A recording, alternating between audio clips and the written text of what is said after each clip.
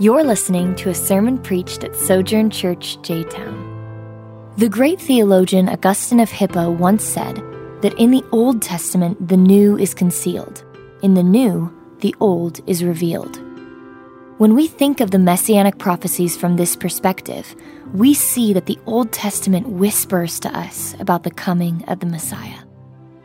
Join us during our Advent sermon series titled Rumors of the Messiah, where we confirm the whispered prophecies of the Old Testament that told of the birth, suffering, and resurrection of Jesus Christ.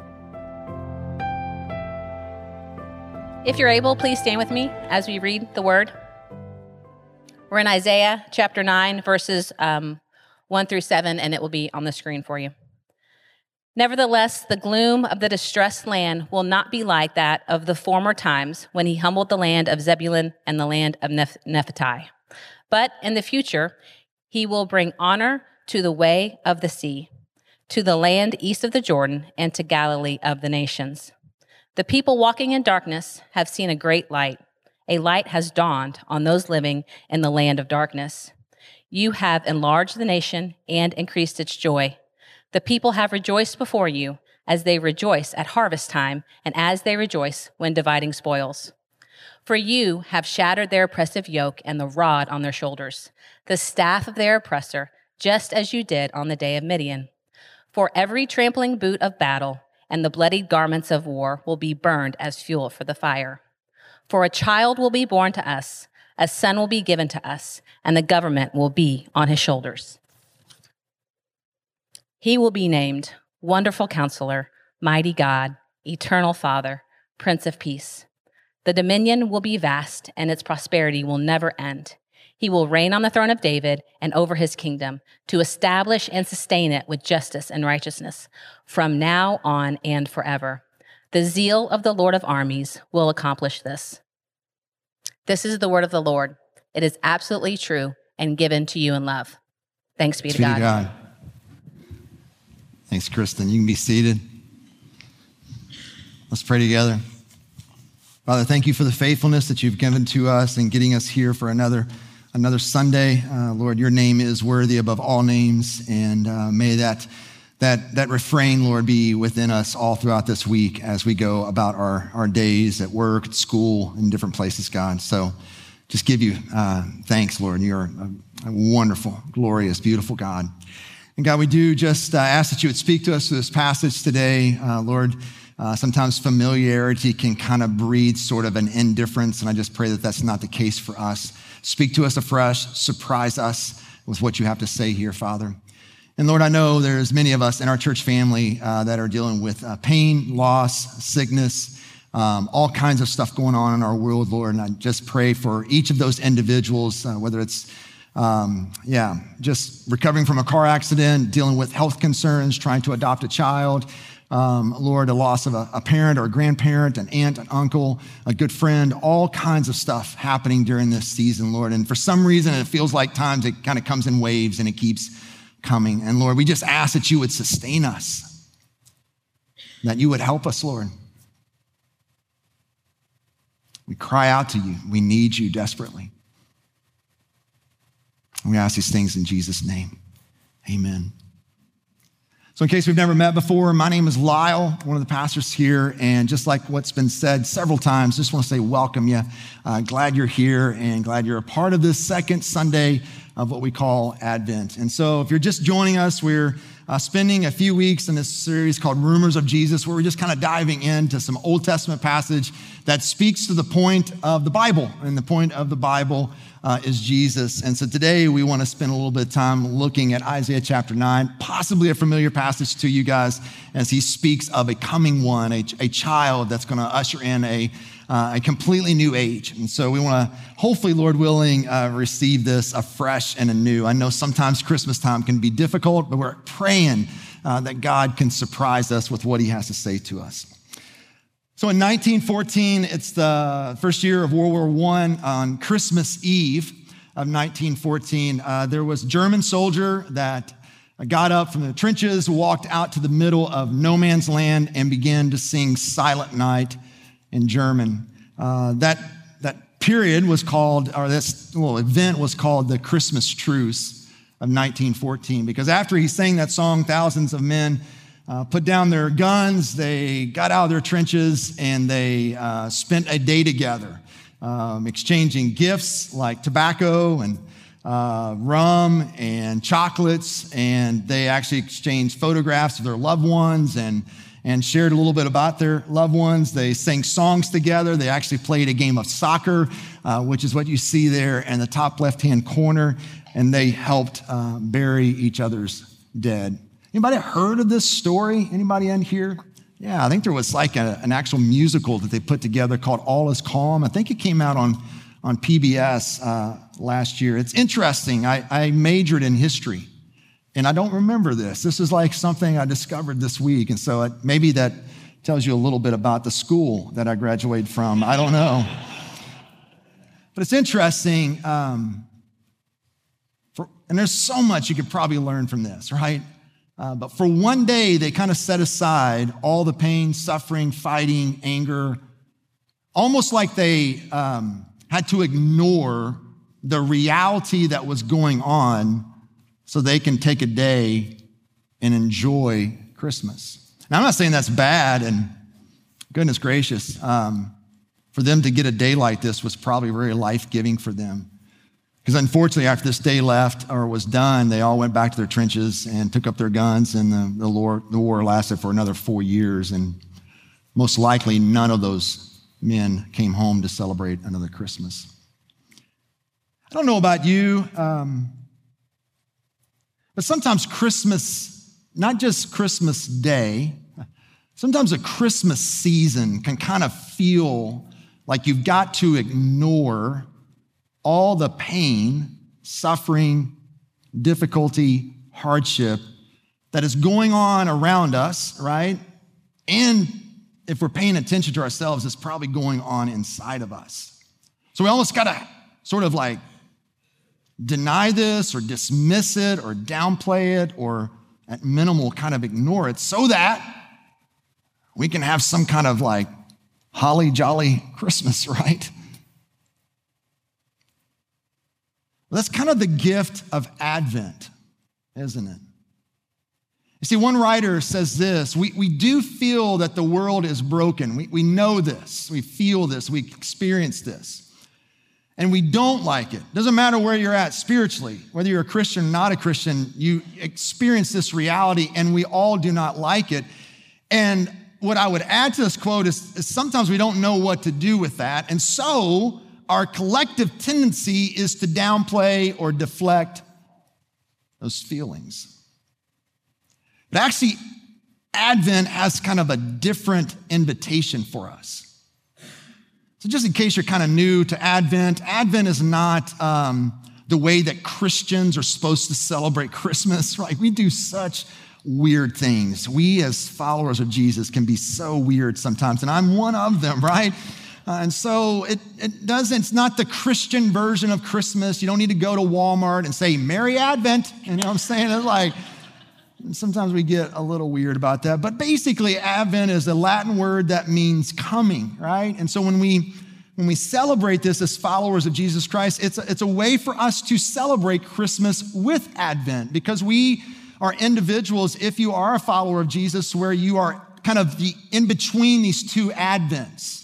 These two comings, so to speak. And so we look back and celebrate his first coming, his first Advent, which we call Christmas. And then we also are looking forward to the second Advent, or the second coming, which is called the eschaton, when God brings an end to all things and all of history, and actually begins to fulfill, not begins, but he fulfills everything that he started in the first coming. So some of what we're longing for is a real peace, right? We just lit the candle of peace today, and we all long for that. Not only peace within us in our own soul when we feel disintegrated and all over the place, we long for it in our families. This is the time of year when we acknowledge that, man, my family is chaos sometimes, and we just long for a peaceful dinner, for crying out loud. And so there's a way that in Jesus coming first, starting the kingdom, it's inaugurated, it's begun, but it's not full, is it? It's not yet. We're kind of in this in between. And so what I would say to you is that Advent is an invitation for all of us to kind of face up to the darkness, the brokenness, the loss, sin, in order for us to appreciate, to worship, capital L, the light, whose name is Jesus. As Tim Keller says in his book on Christmas, great little book, encourage you. If you've never read it, it's a good little book to read. It's pretty short there. But he says this, the message of Christmas is not cheer up. If we all pull together, we can make the world a better place. In fact, the message of Christmas says this, things really are this bad, and we cannot heal or save ourselves. Things are really this dark. Nevertheless, there's hope. Nevertheless, there is hope. That's at the heart of what's going on here in Isaiah chapter 9. And what you will find as we go through this series is the kind of common melody and theme that we have is this theme of hope. And our hope is not in some kind of like wishful thinking, but there is a certain hope that we have because it's in a person. And we see this in Isaiah chapter 9 here because he's writing in a really dark time for the nation of Israel. Chapter 8, verse 22 kind of helps us see a little bit of the darkness that's going on in the nation of Israel when he says this, they will walk toward the earth and see only distress, darkness, and the gloom of affliction, and they will be driven into thick darkness. This is a really disturbing time in the nation of Israel. And so, and a part of the darkness that they're experiencing is brought on them. It's in their own making because they rebelled against God. They continue to ignore prophet after prophet after prophet after hundreds of years saying, repent, come back to me, repent, come back to me. They ignore this and we're not going to. And God is bringing a nation, the nation of Assyria, to bring about discipline upon his people. And this is a really, really disturbing, dark time in the nation of Israel, a period of angst, of great fear, of distress that created these sort of longings within them. And so you've got this dark time within the nation of Israel, and you see Isaiah talking about that in the last verse of chapter 8. But look what he starts chapter 9 with. Say it out loud with me because it's underlined. We can do this really well, right? He says what? Nevertheless. So he's not trying to ignore the darkness. He's not trying to dismiss it. He's not trying to say, hey, pretend like it's not there. No, he's saying, I'm acknowledging this is a really dark place. And this is a darkness of your own making. You're bringing this on yourself. There's a lot of gloom in the nation of Israel. Nevertheless, there is hope. There's coming a day. There's a future time that's coming where everything will change. And notice here, these next 5 verses here, he speaks of this sort of coming one that's going to usher in a new day. It's going to usher in a new way.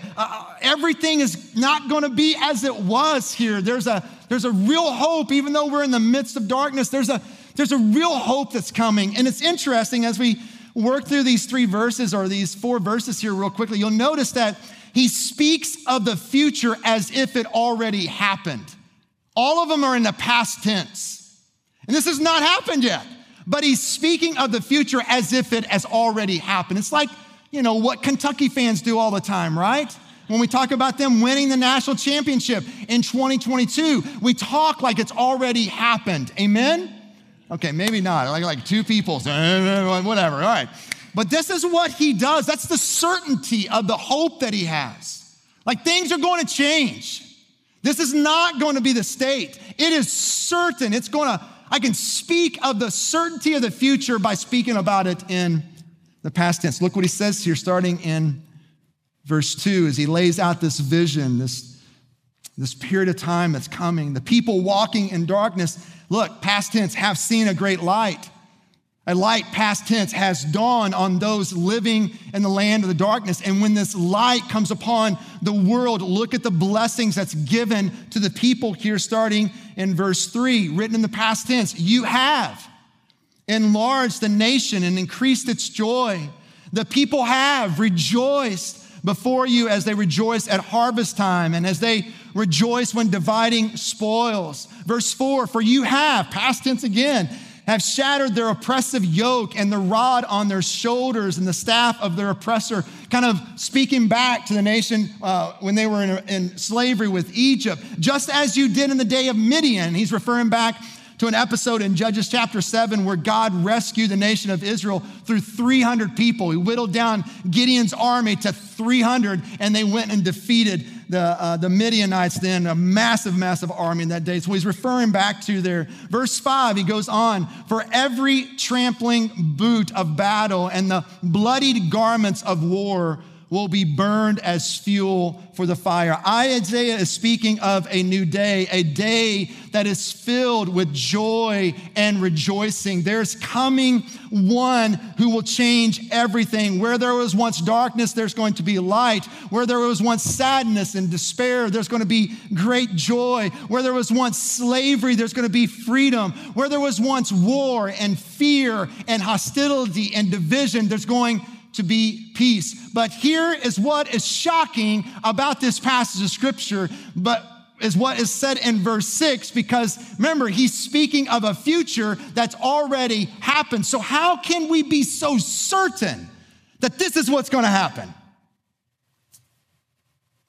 For a child. For a child will be born for us. A son will be given to us, and the government will be on his shoulders.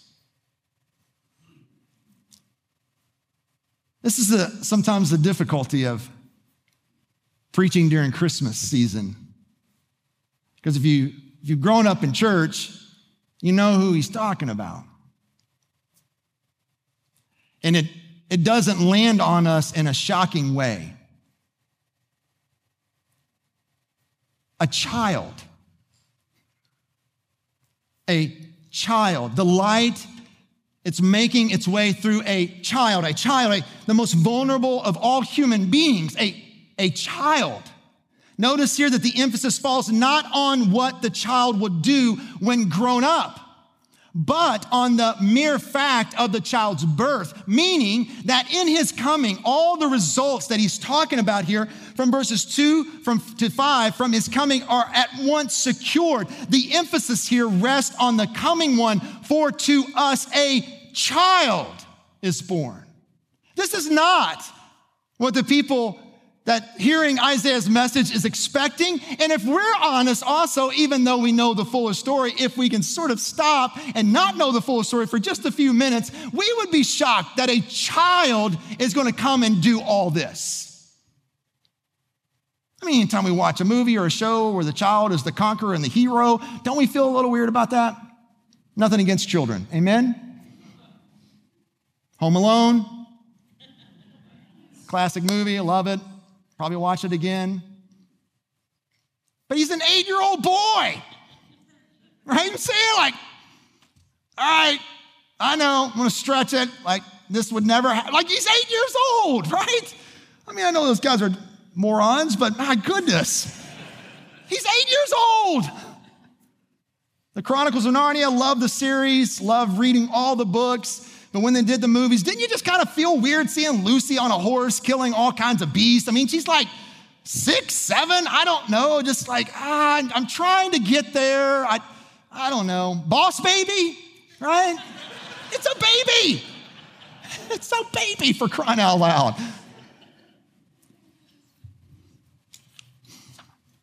A child is born. So it tells us this, that this child does not win his kingdom by the force of arms. This child does not bestow the blessings of the kingdom through earthly power and military might, but through weakness. weakness. What did Jesus say in the Sermon on the Mount? Blessed are the meek, the lowly. What did Paul say? In my weakness, he is strong.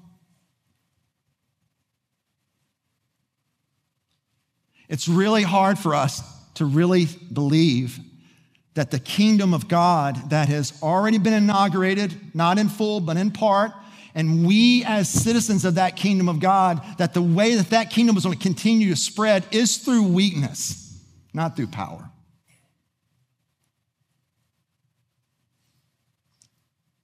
But we, including me, still believe that if we can get the right persons in power, then maybe we can usher in the kingdom of God. And the way of Jesus has always been a way of descent, weakness. I don't know what this fully looks like, but I'm asking God to continue to help me. What does it really look like to lead with my weak foot forward? What does it look like for a church to lead with the weak foot forward? A child. But as we know, because we know the rest of the story, and Isaiah is also kind of alluding to this as he talks about the names of this child is like no other child that's going to be born, amen? Yes, he is going to be fully human, but there's something else about this child that makes him magnificent and worthy of worship and worthy of our lives. And Isaiah says this child needs 4 names to try to explain as best he can who this child is and what this child is going to do. And as we know, because we've got the rest of the story from Genesis to Revelation, it's not just 4 names that names this child, it's actually 200 plus. 200 plus names gives us the name of this child. That sort of, as best we can, encompasses what this child is going to do. But here, let's focus on these 4. The first one is, he will be named Wonderful Counselor. Wonderful here is the nearest term the Hebrews had for our concept of supernatural. This child will bring wisdom to us far above any human wisdom. This child is wonderful in counsel, a wonder of a counselor, navigating all of life's complexities with us. He will know us, understand us, empathize with us. He will comfort us, and as any good counselor does, he will confront you too. We can go to him.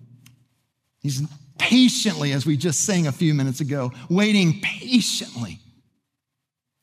But not only is he a wonderful counselor, we see here also that he is mighty God. And just a few verses later, the same title here refers to God himself. So this child is no mere child. God himself will come to us. That's who this child is. The one who lives in unapproachable light will come into our darkness and become for us the light to the world. The child who is promised is a wonder of a counselor because he is God Almighty. Not only does he understand us, get us, empathize with us, comfort us, but he can change your situation because he's mighty God. He has unlimited power. That's who this child is. But this unlimited power is not used to promote himself. It's actually used to come and help you, to sustain you, to persevere you, because he is also eternal Father. The people had been promised an eternal king, but that's not the emphasis here, even though he is a king from the seed of David. But this is not what's emphasized here. What is emphasized here is that he is eternal Father. His rule follows the pattern of a divine fatherhood. This means he comes to comfort, not conquer. He comes to protect and provide. He moves toward us like a father. Not only is he a wonderful counselor, not only is he mighty God, an eternal Father, he is also the Prince of Peace. This is not just the absence of war. That word peace comes from the word shalom in Hebrew. It means whole or complete. This is what we're all longing for, a wholeness, a completeness, a way that everything is sort of integrated in us, right? We want wholeness and completeness within our family as we look and see disintegration. We want them to come together, and he's the prince, which means he's in charge. And so this is the concept of the administrator. So this child is an administrator of wholeness. God himself comes to us as a wonder of a counselor to administrate wholeness to us and to his creation. So yes, this is a child, but this child is like no other child that's ever been born. He has 4 names: Wonderful Counselor, Mighty God, Everlasting Father, the Prince of Peace. And we also know him as Emmanuel, which means what? God with us. We also know him as the Alpha and the Omega, the beginning and the end. We also know him as Jesus, for he's come to save his people from their sins. So yes, Isaiah speaks of a day that would be coming, a day that has already come in Jesus. That's why we have the birth announcement in Luke chapter 2, where the angels go to a field of shepherds and say, a baby has been born to you in the city of David. That's why we see in Matthew chapter 4, where Matthew begins to see that Jesus coming out of Naphtali, as you said that really well, Kristen, way to go, way to knock it out, and Zebulun, which is the northern part of the nation of Israel, and that's where Jesus started his ministry. So Matthew has that in mind. Isaiah chapter 9 saying, he's the light that's come into the world. That's why John picks up the same theme of light in John chapter 1, verse 4, where he says this: in him, talking about Jesus, was life, and the life was the light of men. The light shines in the darkness, and the darkness has not overcome it. He speaks of the light of the world, and this darkness does not overcome it. John has this passage, Isaiah 9, in mind. Yes, things are really dark. Nevertheless, there is hope. A child has been born to you. A child has been born for us, and his name is Jesus. This wonderful counselor, mighty God, eternal Father, Prince of Peace. So, in light of this, I have one invitation for us all. That's it. Not multiple, just one. May have another one next week, but I got one today. May we make some space. And I get it, man. This is busy on all stretches of the imaginations. Everybody's got stuff going on, gifts to get, parties to go to, people to see, families, all that. Get that. I'm encouraging us to make, not find, right? If you go and find, you'll never find. Amen? And create space, make space in this season to acknowledge, to face the darkness that is in your life. And when I speak about darkness, I'm looking at it more kind of holistic. So yes, sin is included in this.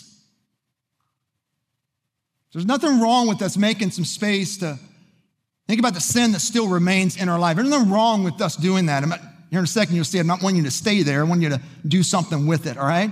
But I'm also talking about loss that some of us have really experienced this year. Pain, hurt, disappointment. I mean, whatever you want to kind of label as darkness is something that it's not what it should be, right? What would it look like for you to make some space during this season to face, to acknowledge the darkness that is still in our lives? Dietrich Bonhoeffer says this: the celebration of Advent is possible only to those who are troubled in soul, who know themselves to be poor and imperfect, who look forward to something greater to come. I know maybe Making space to acknowledge the darkness that's still in your life may sound really discouraging or maybe even strange, but I do think that's a gift that can be for us during this season for us to be honest about our losses, about our pain, about the sin that still remains, maybe to name it and have a conversation with someone that you trust about it. And then the kind of second movement to this, as I'm praying that as you acknowledge this and see this in your own life, you then turn and fix your eyes on Jesus. This child, the light that's come into the world that dispels darkness, that you would fix your eyes on Jesus. And I get it, man. That's a way that all of us as pastors have a tendency to do. We speak in these abstract terms like, what in the world does it mean to fix my eyes on Jesus? Am I just kind of like to get a manger scene and just look at him all the time? Am I supposed to get a cross? Like, what is this? What does this look like? Well, here's some things. As you think about the darkness that still remains in you, as well as what you experience around you, maybe a way you fix your eyes on Jesus is just through a simple prayer. A good friend of mine talks about it as breath prayers, where you can speak these prayers in one breath. A prayer like this: come, Lord Jesus. John's prayer in Revelation chapter 22. Come, Lord Jesus. Have mercy on me. Have mercy on me. Give me grace. Help my unbelief. Sustain me. That's fixing your eyes on Jesus. Like, pick a phrase. I don't know what's going on in your world, but over these next several weeks, pick a phrase, and may that just be the frame that you think about. I mean, even the song that we sang today, I don't know about you guys, but I never go home singing my sermons. Like, I don't remember a single sermon usually. It's like, it's done, I got another one coming, so I'm over, right? And I know you guys don't go home singing my sermons either. Like, you're singing hallelujah, we're done. That's probably what you're singing. But when you think about like Jesus, and there's no other name above Jesus, like these little refrains that we sing, they stick with you, and you'll find yourself over throughout the week like, oh, wow, I'm singing the song that we just sang Sunday. Like that's what I mean by a breath prayer too. Like, pick a phrase. That's fixing your eyes on Jesus. Maybe pick up one of the devotional readings that we provided for you guys. Christianity Today has put together a really good Advent series for you to kind of walk through these next several days as we approach Christmas. And there's some of those out at the Blue Start Here sign. Man, you can pick them up. They're free. So yeah, grab one of those and jump in on the specific day here. For me, I don't know about you guys, but there's times when I just need someone to kind of feed me. I just need someone to like, all right, can I just open my mouth and you just put some words in there? Maybe you're like me, and sometimes I just like to sit still and turn off all the lights except for the Christmas tree lights and just look at them and intentionally remind myself that the light of Jesus Christ has come and will come. So I'm not just wanting you to sit in darkness, right, in a sense of like metaphorically speaking. I want me to spend the next 20-some days thinking about my sin and the brokenness and how horrible my life was. No, I'm not saying that. I'm trying to help us invite ourselves into this Advent season to acknowledge the darkness as Isaiah has done here. Acknowledge this so that we can appreciate and worship the light that has come, whose name is Jesus. So yeah, sit with this, make space, but the goal is to fix your eyes and turn your eyes toward him. This past Friday, I went and saw my mom. As most of you guys know, my mom is in a nursing home suffering with Parkinson's, and she's there at Weston Manor. They do a really good job of taking care of her. And I try to go see her weekly. It's a lot easier right now because we don't have to necessarily make an appointment anymore. They just lifted up those restrictions about a few weeks ago. So I went and saw her this past Friday. And I'm able to kind of go in her room now and sit down in her bed. And And so it's always like a conversation that starts where I'm trying to inform her about what's going on in our life and our world and, as far as like family and all that kind of stuff. I'm trying to ask her questions like, what'd you have to eat or whatever, just to kind of engage in what's going on in her life. And about halfway through the conversation, I just decided, hey, do you know who I am? It kind of looked like she did, but I wasn't totally for sure. And so I asked her, I said, you know who I am? And she said, yes. And I said, okay, well then who am I? And she looked in my eyes and she goes, James Gordon Drury. I said, that's my dad, all right? Close in the family. Dad passed away about 20 years ago, Mom. And she goes, okay, yeah. Then you're Brian. I said, yeah, getting close. He's my older brother.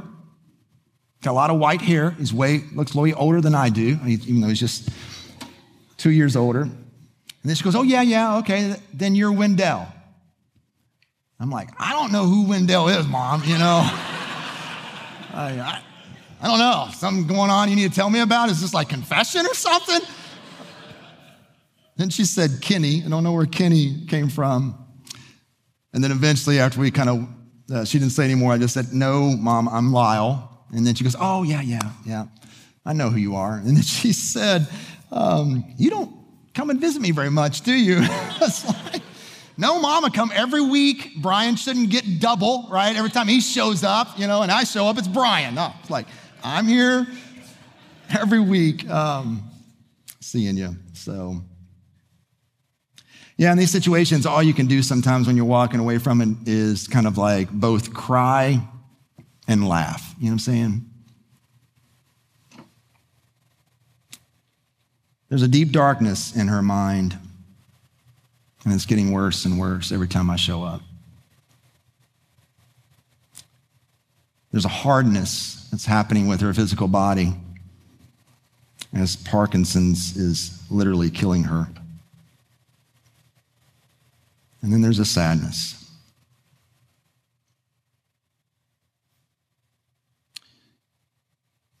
You see, Advent reminds us that the light has come, right? And it also reminds us that the light is coming, whose name is Jesus. So, as weird as this may sound, but it's true, so be of good cheer.